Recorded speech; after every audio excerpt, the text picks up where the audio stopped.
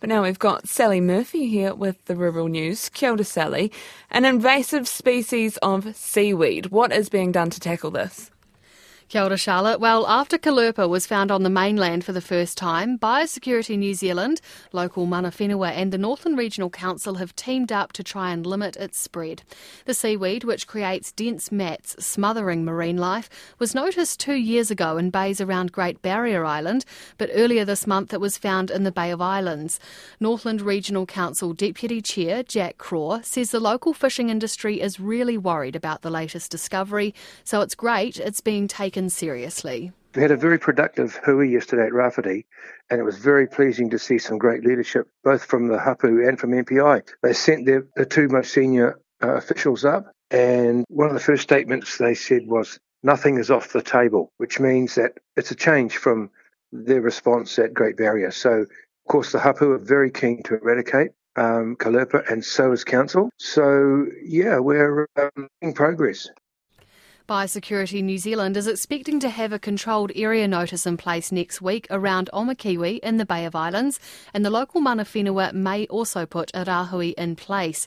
It's also set up a group to look at suction dredging, a technique that's been used to control Kalerpa in California. A small group of scientific experts and mana whenua will travel to the US to see it in action.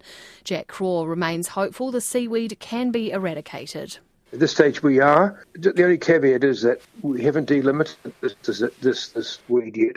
And if we found we had 100 times more than we have right now, then obviously we'd have to have another look at that. But at the moment, the reports are we've found a little bit more, but it's still within the same environs. It's still within the greater Rafferty area, and we believe it's still eradicable. We've got our own divers as well as MPI, and also a lot of hapu divers are diving all up and down the coast, and we've found nothing in all the other islands of the Bay of Islands, and also almost all of the rest of the coastline of the Bay of Islands. So that's good news.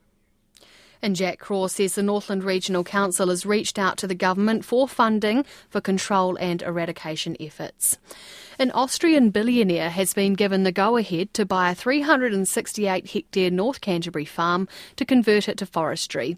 The Overseas Investment Office approved the sale under the special forestry test. The company, owned by Dr. Wolfgang Leitner, bought the Huranui property, which is used for stock raising, for just over $3 million. It will be planted into rotational forestry this year. To other news, Minister of Agriculture Damien O'Connor says the government has no proposal to introduce a fertiliser tax, but hasn't ruled out the idea entirely. Agriculture spokesperson Mark Cameron says the government is running out of time to get its farm emission policy, He Waka Eke Noa, across the line before the election. He says as a backup, Labour looked into putting a tax on fertiliser. Here's their interaction in the House yesterday. Will he now rule out a tax on urea? If not, why not? Mr Speaker, there has been no comprehensive consideration of this by government or my ministers at all. I've had brief discussions with sector leaders. They've indicated that they don't want to proceed with that.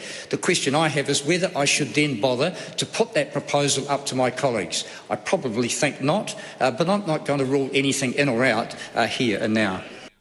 Mark Cameron says farmers are in a state of limbo, waiting to see what's going to happen with He Waka Eke Noa. I think it's in the too hard basket for the government, given the legislative agenda and the time allowed to Parliament between now and the election.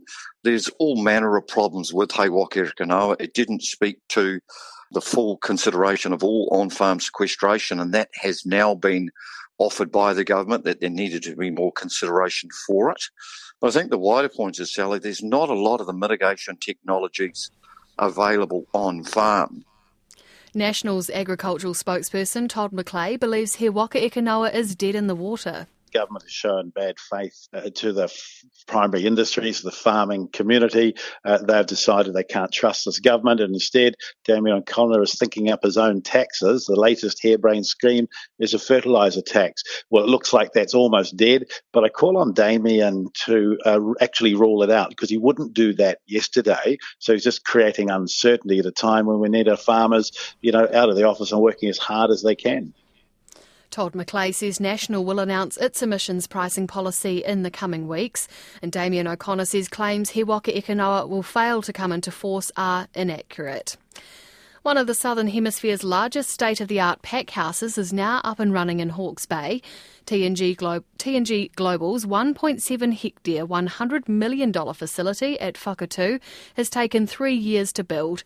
Operations Director Craig Betty says the high level of automation makes the plant twice as productive as older pack houses and will let the company manage increased volumes of apples in the future. He says one line is up and running, and when the second is installed, the pack house will pack more than 125 million kilograms of apples per season. The new pack house, we have 100 staff.